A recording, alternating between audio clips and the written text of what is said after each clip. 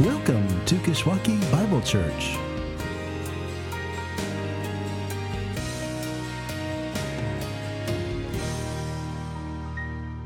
Welcome again to Kishwaukee Bible Church. My name's Jesse. I'm glad to be with you today, glad to be worshiping together and to be coming back to this series on Jesus' Upside Down Kingdom. A series in which we've been walking through Jesus' Sermon on the Mount and learning just how different it is to live as citizens of His kingdom than to live merely as citizens of this world. And much of what we've been considering lately has had to do with what it looks like to live rightly before God. Jesus' expectation that the righteousness of His followers be the kind that grows from the inside out. But even this kind of righteousness can be twisted to our own ends, can't it? And practiced not out of a love for God, but out of a love for ourselves, which is what Jesus takes the time to address in our passage today. And if you have a Bible, I'd invite you to turn to where Jesus picks this up in Matthew chapter 6, beginning in verse 1. And you can follow along with me as I read from verse 1 all the way through to the end of verse 18. Again, from Matthew chapter 6, beginning in verse 1 through to the end of verse 18. This is God's word. It says this: "Beware of practicing your righteousness before other people in order to be seen by them, for then you will have no reward from your Father who is in heaven. Thus, when you give to the needy, sound no trumpet before you, as the hypocrites do in the synagogues and in the streets, that they may be praised by others. Truly, I say to you, they have received their reward. But when you give to the needy, do not let your left hand know what your right hand is doing, so that your giving may be in secret. And your Father, who sees in secret, will reward you. And when you pray, you must not be like the hypocrites, for they love to stand and pray in the synagogues and at the street corners, that they may be seen by others. Truly, I say to you, they have received their reward. But when you pray, go into your room and shut the door and pray to your Father who is in secret, and your Father who sees in secret will reward you. And when you pray, do not heap up empty phrases like the Gentiles do, for they think that they will be heard for their many words. Do not be like them, for your Father knows what you need before you ask Him. Pray then like this: Our Father in heaven, hallowed be your name. Your kingdom come, your will be done on earth as it is in heaven. Give us this day our daily bread, and forgive us our debts as we forgive our debtors. And lead us not into temptation, but deliver us from evil. For if you forgive others their trespasses, your heavenly Father will also forgive you. But if you do not forgive others their trespasses, neither will your Father forgive your trespasses. And when you fast, do not look gloomy like the hypocrites, for they disfigure their faces that their fasting may be seen by others. Truly, I say to you, they have received their reward. But when you fast, anoint your head and wash your face, that your fasting may not be seen by others, but by your Father who is in secret. And your Father who sees in secret will reward you." Let's pray. Holy Father, come to you today to learn this other side of righteousness, that you would impress upon our hearts not only the need for us to guard against an outside-only sort of righteousness, but here in this passage, the need to guard against an outside righteousness at all. To guard against a righteousness that seeks to be rewarded by others. We pray today that you would impress upon us the need to stand before you alone as our judge and God, our Heavenly Father, and the one who will reward those who walk rightly before Him. We pray that it would be so even today, changing our hearts from the self-centered hearts that they are to hearts centered on you and your Son, Jesus Christ, in whose name we pray. Amen. We live in a society driven by rewards. Rewards and recognition, awards and accolades, by the giving and receiving and earning of honors and distinctions, designations, and decorations. A society in which every individual is out to prove their worth by how many blue ribbons they've brought home to the farm, how many trophies they've got up on their shelf, how many plaques they've pinned to the walls, or letters they've got after their name, or how many medals they have hanging around their neck. We live in a society driven by rewards. But perhaps nowhere is this more pronounced than in Hollywood, right? Because as an actor or actress, you live for the reward, for the Golden Globe or the Critics' Choice Award, the Screen Actors Guild, or winning a BAFTA, or coming home with that little guy named Oscar. And yet think about how many actors and actresses Hollywood has chewed up and spit out and left to their drug addictions, their alcoholism, their ruined relationships, and therapy sessions. Endless therapy sessions. Testimony after testimony of individuals who say that it's left them lonely and lifeless, still looking for that next reward to satisfy the longing. Like Marilyn Monroe, who spoke of Hollywood as a place where they'll pay you $1,000 for a kiss and 50 cents for your soul. And then when you're done, you're still holding out the 50 cents. And yet this drive for rewards and recognition is not as off as you might think. Because in a very real way, we were made for rewards. For the reward of having a relationship with our Heavenly Father and all the benefits that relationship entails. But the problem is that because of sin, we've been rewired to satisfy ourselves with something less, with the rewards and recognitions from our fellow creatures that we're supposed to point us to God, but have instead taken His place. But you know what's one of the saddest things? This misplaced need for human recognition and human rewards has filtered even into the life of God's people, even today into the life of God's church. And this is precisely what Jesus warns us about in this passage today, saying in verse 1, beware of practicing your righteousness before other people in order to be seen by them.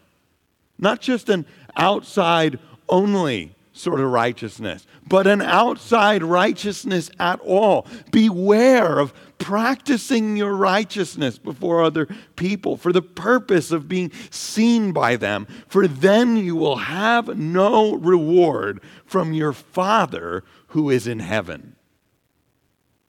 And we're going to consider what this misplaced need for human rewards looks like in relation to the three standard religious practices of Jesus' day. This sort of holy trifecta of righteousness. What it looks like in relation to giving, to praying, and to fasting. This was it. This was the list for the religious leaders of Jesus' day. Giving and praying and fasting. Well, first, let's consider what this misplaced need for human reward looks like in relation to giving, and specifically in relation to giving to the poor, which is what Jesus is addressing beginning in verse 2. And as he'll do with each of these, he starts out by describing what the hypocrites do, those play actors who are only in it for the glory, before then calling his followers to a better way. So what about here when it comes to giving? Following the general principle of verse 1, Jesus says, "Thus, when you give to the needy, sound no trumpet before you, as the hypocrites do, both in the synagogues and in the streets, that they may be praised by others." He says, sound no trumpet before you, which may be referring to an actual trumpet like the ones that were used in the temple courts, calling the people to contribute every now and again to an especially urgent need. The trumpets call, you go, and everybody sees you going. Or to the coffers themselves that some believe were trumpet-shaped, would resound with an especially sonorous note when coins were thrown into them. Either one would have provided the giver ample opportunity to demonstrate their piety publicly. But more likely, Jesus is actually using this expression metaphorically, similar to how we would talk today of someone tooting their own horn.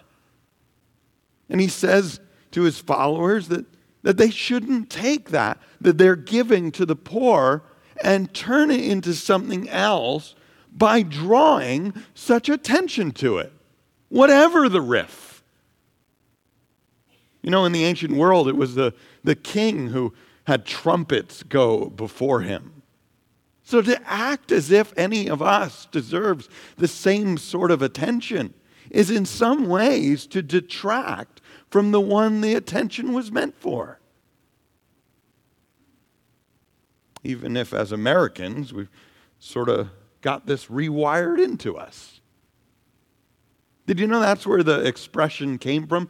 In 1776, in a letter between John Adams and James Warren, as a sort of declaration of independence, one of them wrote, I think modesty is highly overrated as a virtue. My motto is, toot your own horn, lest the same never be tooted. Or as Frank Sinatra was still singing 200 years later, make like a lamb and wham, you're shorn. I tell you, chum, you gotta come, blow your horn. This is a hardwired, rewired thing in us. And yet it's precisely this type of thing that Jesus says we're to avoid, whether in the synagogues or in the streets, with all the self-seeking desires for praise that goes with it. Why? Because this is what the hypocrites do, which in Jesus' day wasn't some religious term like it is now, but rather just the word for your everyday, ordinary actor who didn't even bother getting into character, but rather would just grab a mask off the shelf and went out onto the stage and could look the part on the surface while being anything behind it. You know, the Academy Awards weren't the first time they started handing out rewards for acting. You know, they used to do that in ancient days too. Same thing for the tragedy or comedy of the year. Oedipus Rex actually lost in those competitions to another play that is almost unknown to us today. It's not the first time that people started handing out rewards for acting in history, and yet what does Jesus say? That's not what something like giving to the poor is supposed to be about. Play acting. That's not what our benevolence fund is supposed to be about. And we're just putting into writing all of that just so that Ken is not out there doing it the wrong way, right? Now, he actually does that a lot better than me. This isn't what it's supposed to be about, though. At least not in my kingdom, Jesus says. It's supposed to be an act of worship before God, a reflection of what we've experienced from God. And yet, in the very moment we're supposedly honoring God, we're in fact stealing the honor for ourselves. Truly, I say to you, Jesus says, those who go about it like that, whether they get the Oscar or not, they've received their reward. Because if you want the praise of men, the praise of women, you can have it. But in the end, that's all you get. And it'll never actually measure up. Even if that's what the hypocrites do. What's the better way, though? Well, Jesus says in verse 3, but when you give to the needy, do not let your left hand know what your right hand is doing, so that your giving may be in secret. Such a secret that not only does no one else know what you've done, because you haven't posted it on Facebook or hashtagged about yourself on Instagram or TikToked it all over to your friends. But you barely know what you've done yourself. Not because God wants to take the intentionality out of giving or the thoughtfulness out of giving. In some ways, He's calling us to be more thoughtful. Now, the real objective here is to so remove our pride from our giving as to render it as pure as possible, as something meant to please and once more fitting for our Heavenly Father, to reflect a measure of our Heavenly Father. And your Father, Jesus says, who sees in secret will reward you. Remember pastoring in Scotland. The impression it made on me when some financial need would arise in our body or in our community, and me and the pastor I was serving under would go and make that known. We'd go through all the trouble of making that known, only to be met by blank sort of stares from the congregation. And I remember for the first time or two that happened, just being very unsettled as to whether God was going to provide. But each time He did, usually in the form of an unmarked envelope filled with a stack of unmarked bills. And I really didn't understand what was happening until the pastor I was serving with explained that the members of the congregation were so worried about having their names attached to some gift or other that they'd gone and continued to go to extraordinary lengths just to preserve their anonymity. It's like a little bit of what we do here with boxes in the backs that nobody knows about, right? But taken to a whole nother level.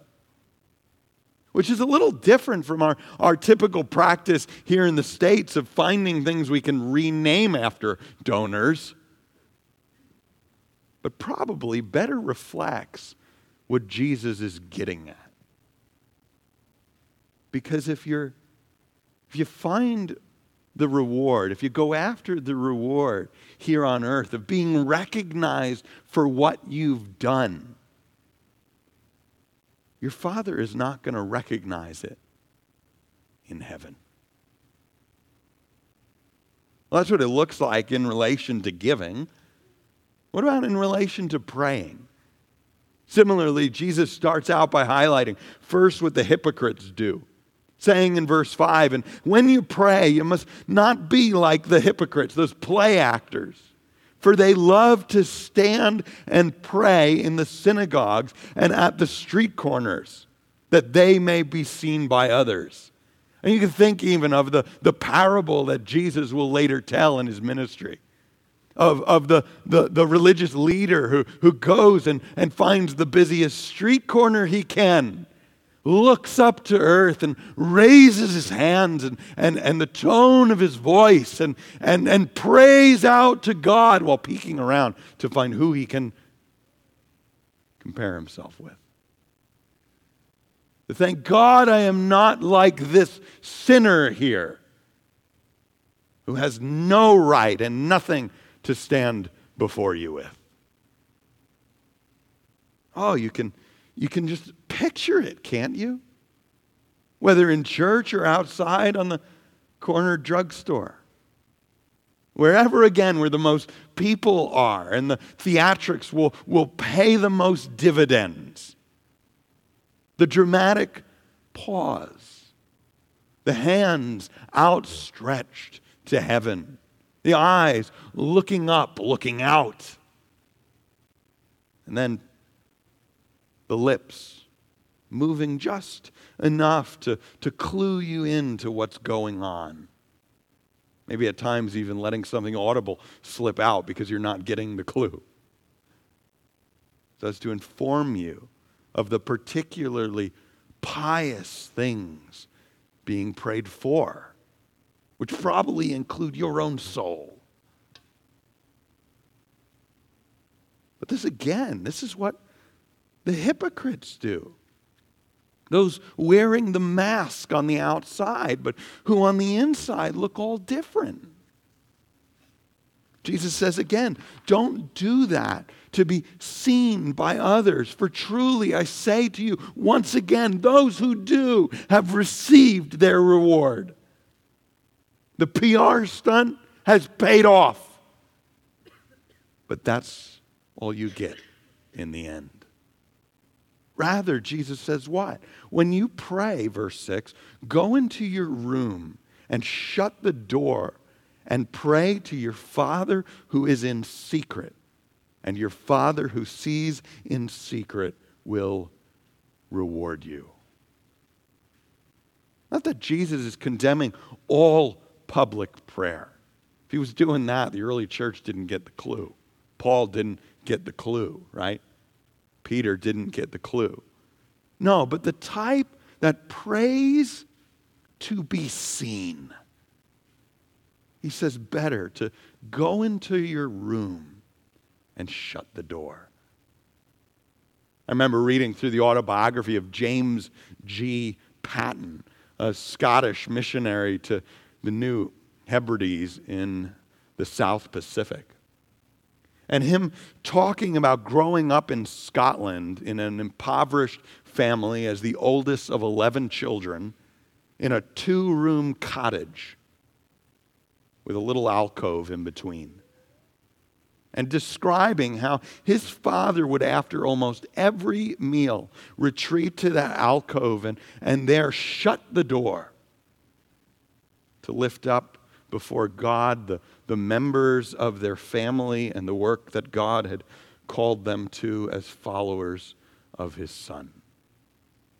And this is how Patton later described the impact of his father's prayers on his life. He said, though everything else in religion were by some unthinkable catastrophe to be swept out of my memory, were blotted from my understanding, my soul would wander back to those early scenes and shut itself up once again in that sanctuary closet. And hearing still the echoes of those cries to God, it would hurl back all doubt with the victorious appeal, "He walked with God, why cannot I?" Think it would have been the same if his dad was out on the street corner praying for the publicity of it. See, for Jesus, better to be praying in secret in a closet than in public, to have that same prayer functionally fall on deaf ears. That's not all Jesus has to say about prayer. It goes on in verse 7 to say, "And when you pray, do not heap up empty phrases as the Gentiles do, for they think that they will be heard for their many words." The Gentiles, as in those who didn't believe in the one true and living God, but who instead worshiped a pantheon of little gods and used their verbose prayers to increase the odds that at least one of those gods would hear them, often naming each individual god and repeating their requests over and over and over again. Why? Because they didn't actually believe anyone was going to listen. Except if they kept on going until the gods got tired of it and did it. But Jesus says in his kingdom, that's just not the way to go about it. Not to discount what Jesus will say elsewhere about the need to be persistent and come to God as any child would, their father. But assuming that God isn't going to listen to you assumes you're not actually his child and that he doesn't actually care, which more than honoring God ends up insulting God.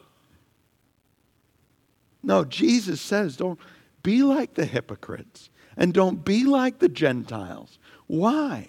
Verse 8, "For your Father knows what you need before you ask him." Isn't that such a great comfort? Not that he doesn't want you to ask. He does. But that asking in the right way, with all the right words, or the right word order, that's not what moves God to answer. As if the effectiveness of prayer rests more on the one praying rather than on the one being prayed to.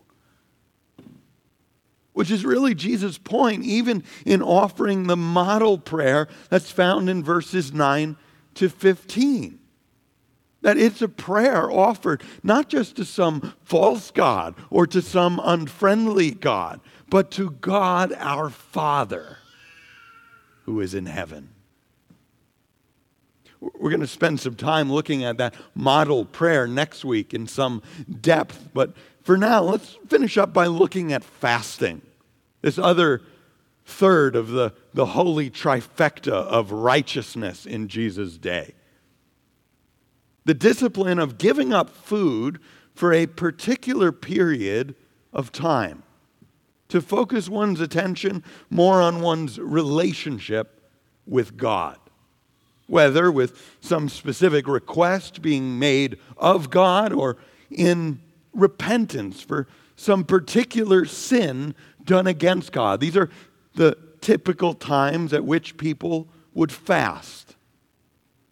This was a regular part of the rhythm back in Jesus' day. But he makes the point once again that this was not to be done as the hypocrites did it, in order to be seen by others. Which is what he says in verse 16. And when you fast, do not look gloomy like the hypocrites, for they disfigure their faces, that their fasting may be seen by others. Which means that some of these individuals were not only in the habit of letting themselves go when they fasted, but in fact went out of their way to make sure their appearance told everyone they were doing it. Even using makeup. That's what this means, to disfigure the face, to change the face using the makeup of an actor or an actress, to make themselves look even worse than they already did. But that, once again, undid the very thing they were supposedly doing. Because all of a sudden, this act of fasting that had begun out of a deep sense of humility and sometimes even humiliation before God and dependence upon God had become a pretentious display of self-righteousness, which wasn't really even anymore about God. Even as the individual went to great lengths to exaggerate how worn down and worn out they were for doing it.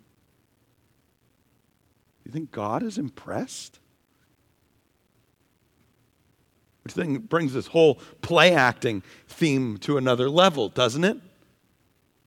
As the hypocrite now isn't only sounding their own trumpets, right? Or simply playing the part in the synagogue or on the street corner, but now doing themselves up in such a way that their piety cannot be missed. Actually changing their appearance so that what's supposedly being done on the inside, again, cannot be missed on the out.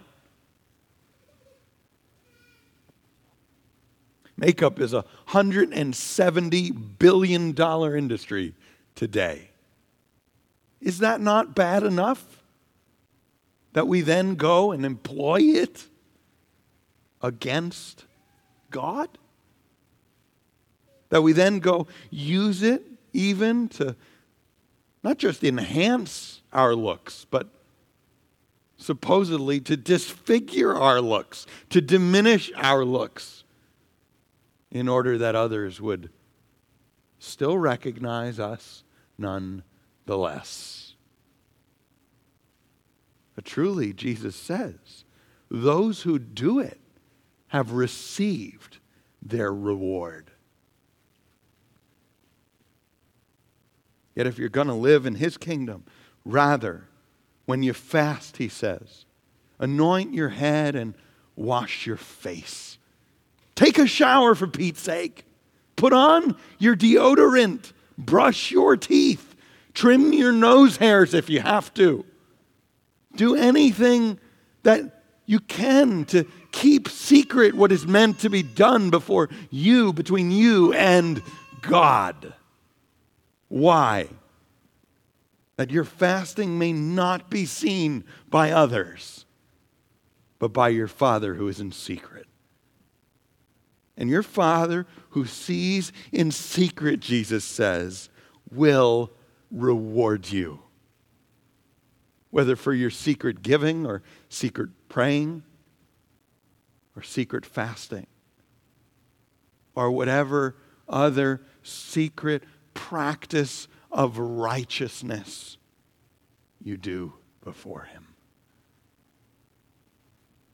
Because as Os Guinness has said, we're to live what? Before the audience of one. Which means before others, he says we have nothing to gain, nothing to lose, and nothing to prove. Let me just close by asking you, what audience are you performing for?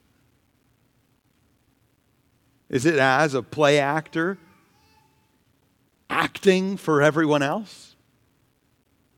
Looking for and longing for the reward for your thespian skills? Or is it as one genuinely practicing their righteousness before God and God alone? Who could write with the likes of Bach at the end of everything they do, Solo Deo Gloria, for the glory of God alone. Because that's really what you're living for. Like Jesus did. Like Jesus did, who, yes, prayed in public. But the test for Jesus, and probably is worth applying even to us, is how much more was he praying in private? How much more is he found praying out in the desolate places? Because that's what life was all about. Yes, at times, praying for the benefit of others. Not to please others, but for their benefit. But how much more praying out in the desolate places? Giving to all and everyone of every slice of his life. Stopping even in the midst of on the way of going to help someone else for whoever happens to rub up against his garment. Giving of himself all the way to the cross.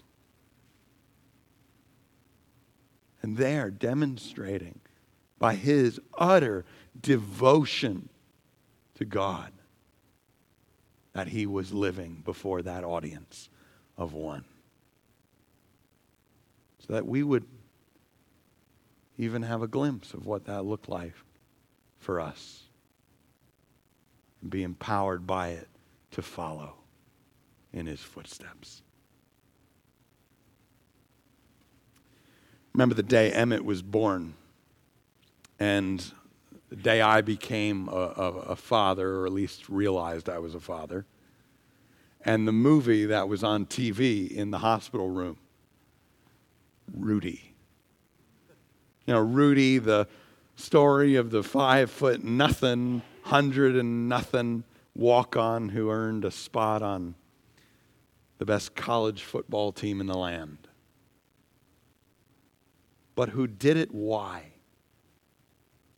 So that he could prove to his dad that he had what it took to play on that family's favorite team. Did it really for his dad and dad alone. So that even in the stadium, when he finally gets onto the field for the first and only time, who's he looking for? Straight up to try and find his dad. Which for him is one of those natural rewards, but for us is meant to point us to something more.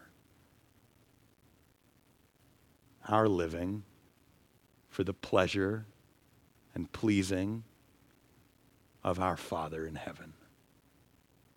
No matter what we're doing and when we get on the field and how often we get to play, that the one place we'd be looking to is to our Father in heaven.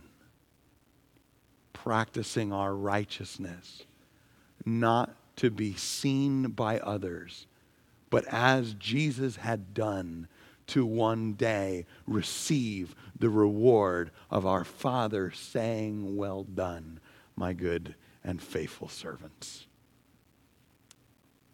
Let's pray. Heavenly Father, it's a tall ask in a society that's driven by rewards, that has been so overwhelmed and overcome by the rewards of others that we barely even think anymore of the rewards that you offer. And yet I pray even today, looking especially to Jesus and his trek towards the cross of doing yours and your will alone, I pray that we too would have in us grown a desire to live before you as our audience of one. And that doing so, we would find in the end that it was extremely worth it, and that you will be extremely pleased with our attempts to do so. I pray this in the name of the one who did it best and did it on our behalf. Amen.